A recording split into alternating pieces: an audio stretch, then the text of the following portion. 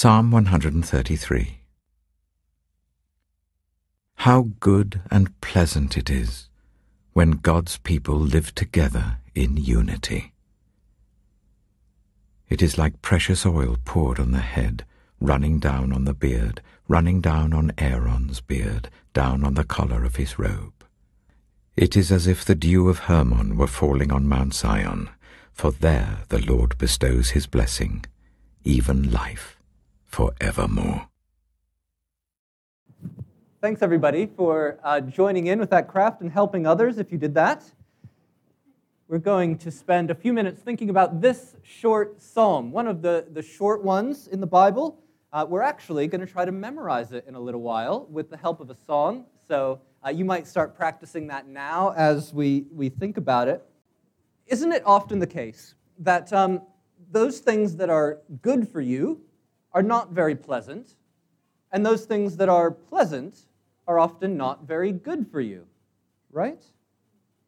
So one of the delicacies in Scotland is a deep-fried Mars bar. I wonder if anybody has ever had one of those? Deep-fried Mars bar? We've had at least one person. I've had one. And they're delicious, but they will kill you. They will kill you very quickly.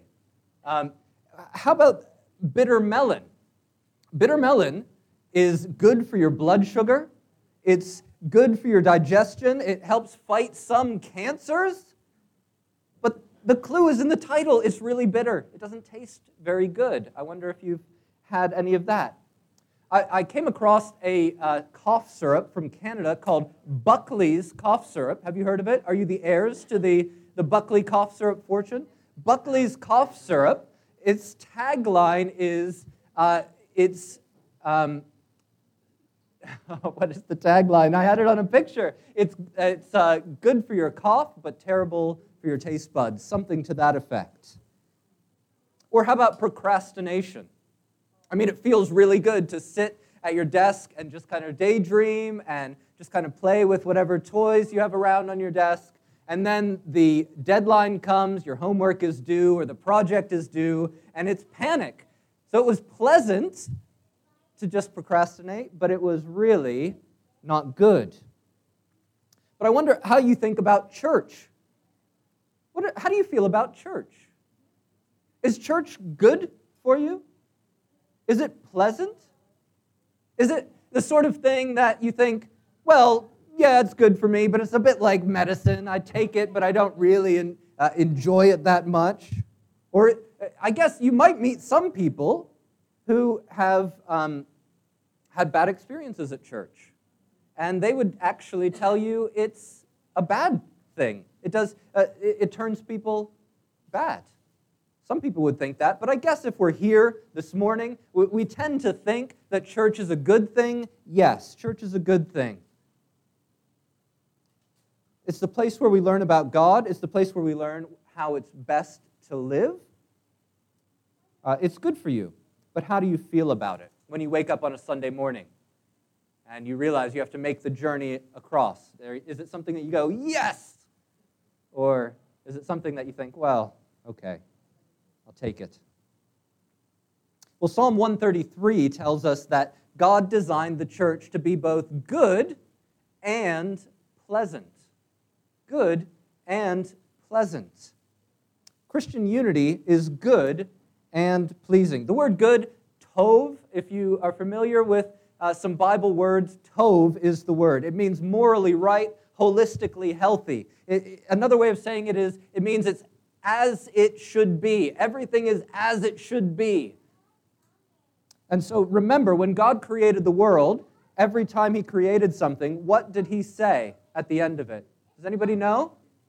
What did God say when he created things on each day? What did he say it was? It was good. Yeah, it was good. And then on the last day when he made people, what did he say about that? Very good. And that is tov. Everything is just as he wanted it to be. Tov. Good. And so that's what good means in this psalm.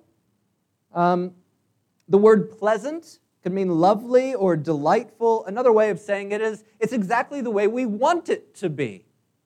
So if you like the taste of a deep-fried Mars bar, it's pleasant to you, that's the way you want it to taste, then that is pleasant. It's when your room at night, I don't know if you struggle with this in the summertime, your aircon struggles against the heat and humidity of Hong Kong, and you struggle to get it exactly the right temperature. Sometimes it's so cold that your limbs freeze off if they're out of the covers, or so hot that you're sweating in bed. But when it's just right, it's pleasant. And this psalm is telling us that God made the church to be both good and pleasant. Good and pleasant. But what makes it good and pleasant? I wonder if we could have the reading back up, verse 1.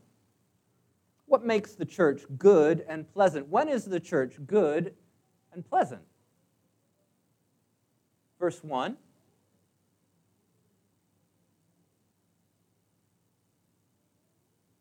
When? When God's people live together in unity. What does unity mean?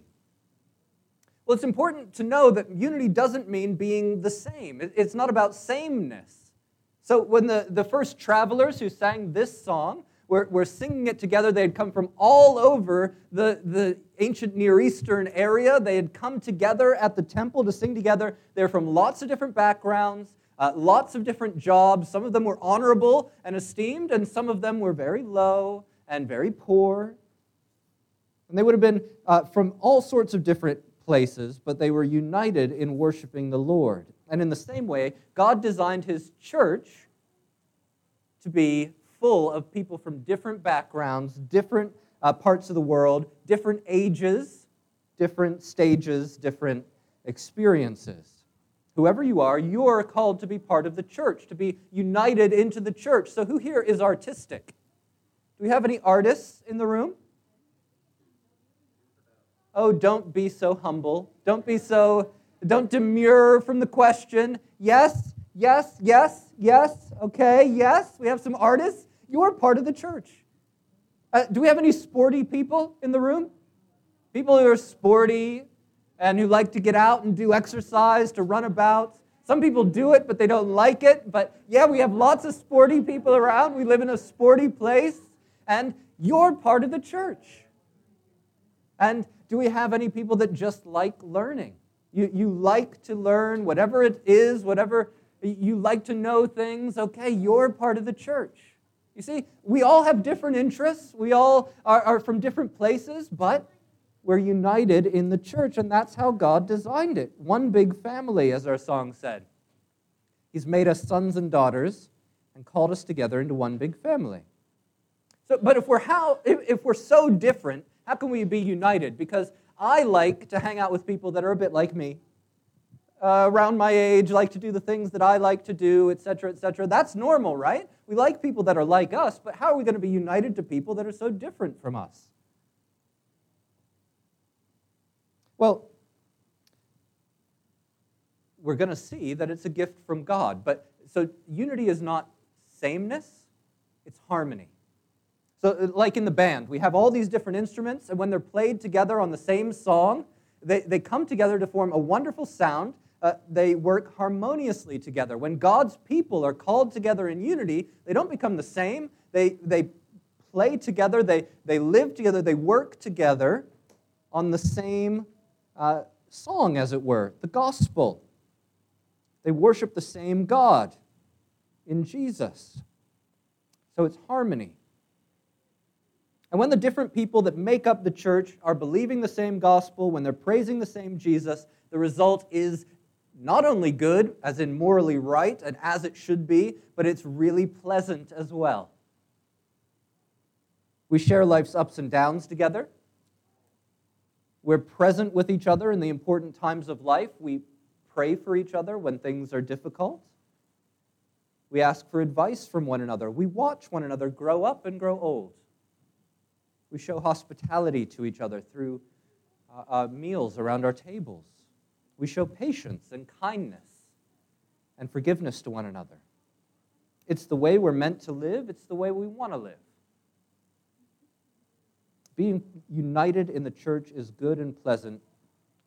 But just like instruments that go out of tune, they disrupt the harmony of the band, or maybe if we aren't familiar with the song, it can be difficult. I gave the band lots of new songs this week. That's tough. And sometimes people in the church go out of tune from one another because of sin. The people of God become disunited due to sin. So all of us have been members of a church for any amount of time, will know what it is, how bad and unpleasant it is when God's people live together in disunity, right? You surely have experienced that if you've been part of a church for very long. Some sins obviously bring disunity. You have your gossip, you have your anger, you have your lies, your bullying, your adultery, and all these other things like them. And people who practice those sins in the Christian community bring division. But it's not just the obvious sins. Every single sin that we do, it disunites us from other people. It pulls us apart from other people, because when we do things that God tells us not to do, we feel shame about it, and so we have to hide something about ourselves from other people. We become suspicious of other people. Well, if I'm doing naughty things, they're surely doing them as well, and so I'll keep my distance. We become disheartened when we think, I can't believe that person would do that. I don't want anything to do with them. We become proud and reject one another as we think, I would never do that. Sin is the biggest threat to our unity. But earlier in this service, at the beginning, we prayed together a prayer of confession. We all said, I'm a sinner. Are you?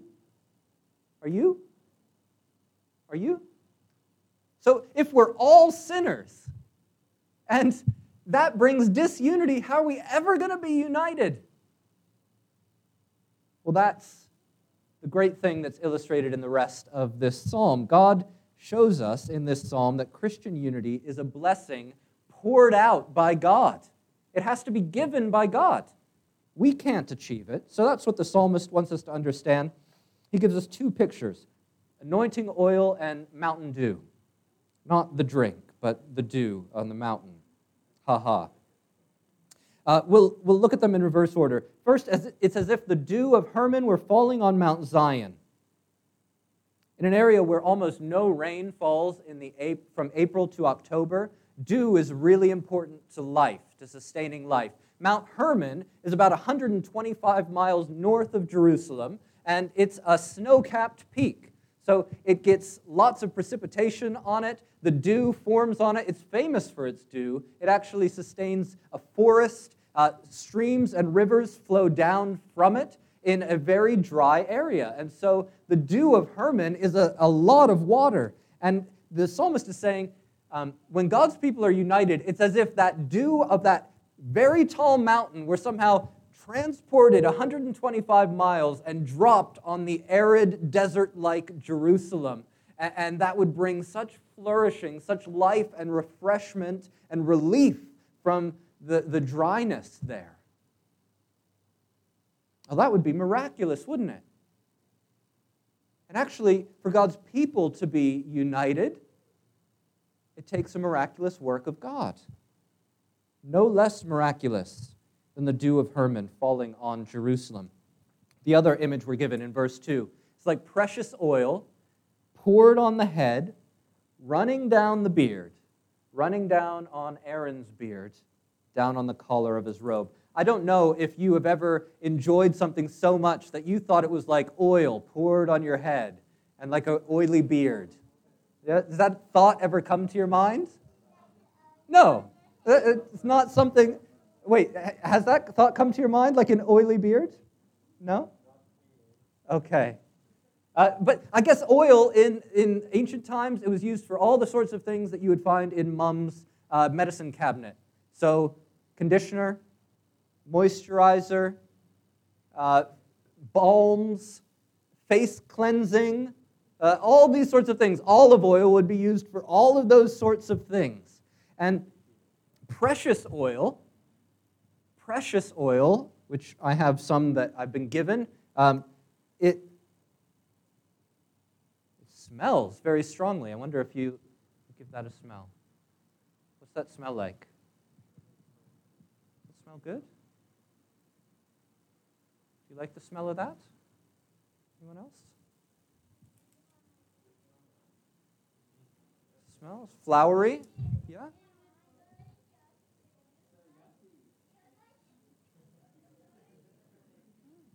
So, precious oil had lots of spices and lots of fragrances mixed in, and it costs a lot of money to do that. And this is precious oil poured on Aaron's head, running down, moisturizing skin, conditioning hair, cleansing dirt, soothing an itchy beard. But that's not what this is really about. It's not about how good it feels for Aaron. It's actually a sign of God's blessing being poured on the high priest of Israel. So Aaron is the first high priest, and then his sons after him were the high priests who served in the temple and made sacrifices to take away the sins of the people. And so I wonder if I could have a volunteer. If not, I will be your high priest this morning. Does anybody want to be the high priest? I promise I won't pour oil on your head. I have water I can pour. No? Okay. I will be the high priest.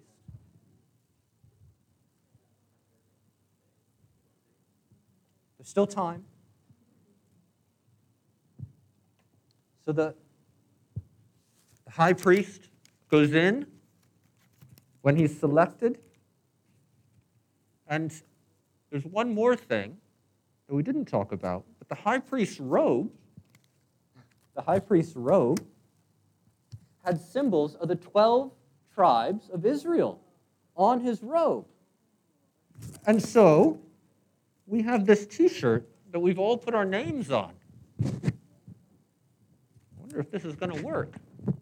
It seems silly now that I'm doing it.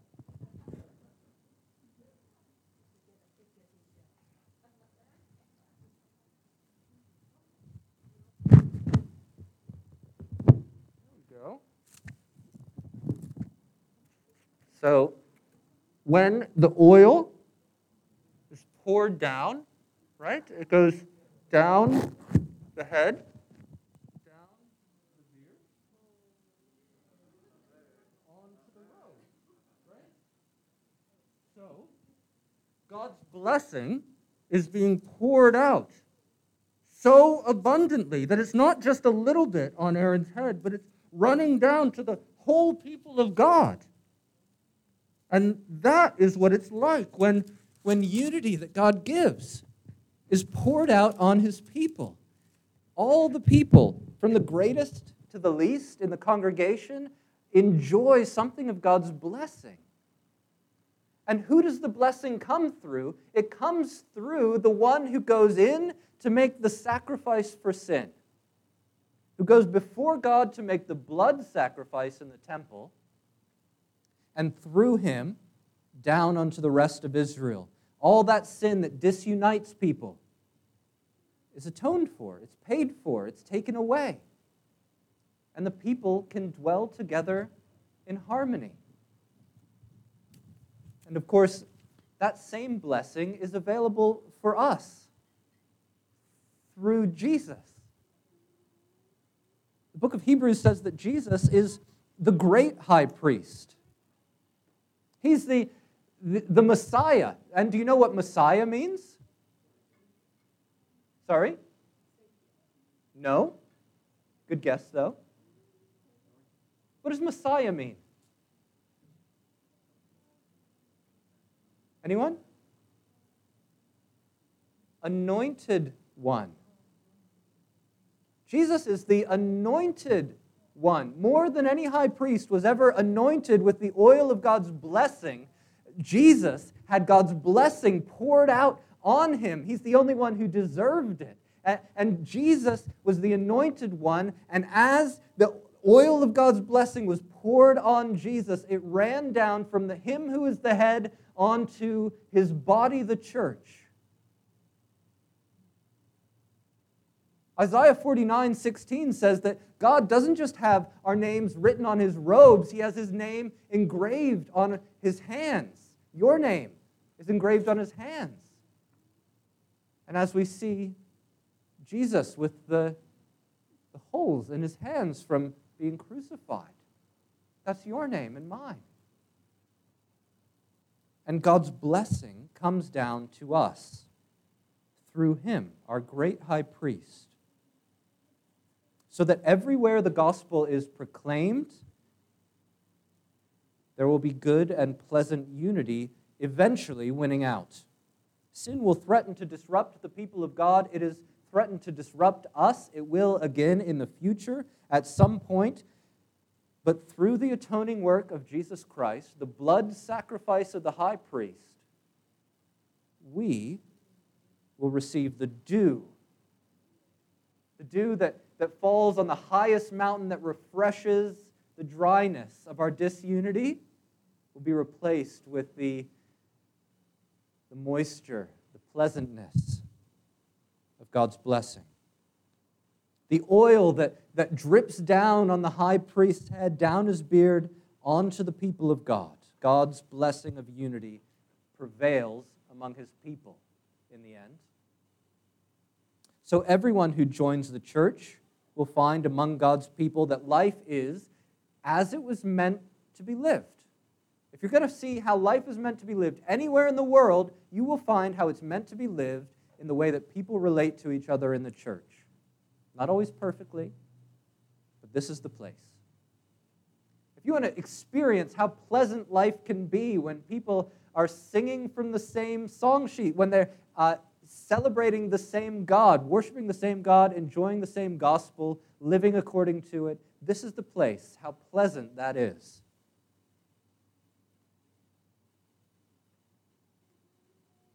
Forgiving,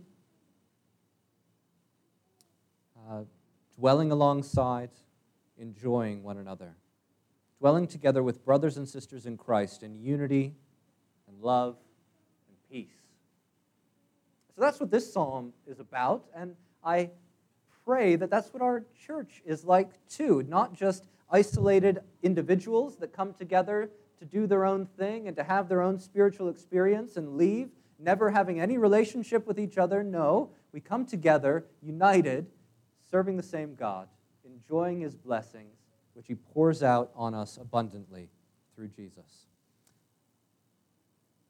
That's all I wanted to say to you this morning from this. Allow me to pray, and then we will try to sing this psalm together, not in the way that we have in previous weeks. We've got a snappier tune, so look forward to that. The band will come up and lead us in that, but allow me to pray. Father God, thank you that you give us abundant blessing. The dew of the highest mountains, the oil that runs down even to the robes of the high priest. You give us blessing upon blessing in the Lord Jesus Christ. You unite us as one people.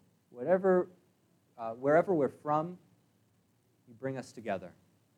Lord, I pray that we would experience life as it was meant to be, life as we want it to be, as we come together here week by week. That it would be good and pleasant in our own experience. And I pray in Jesus' name. Amen.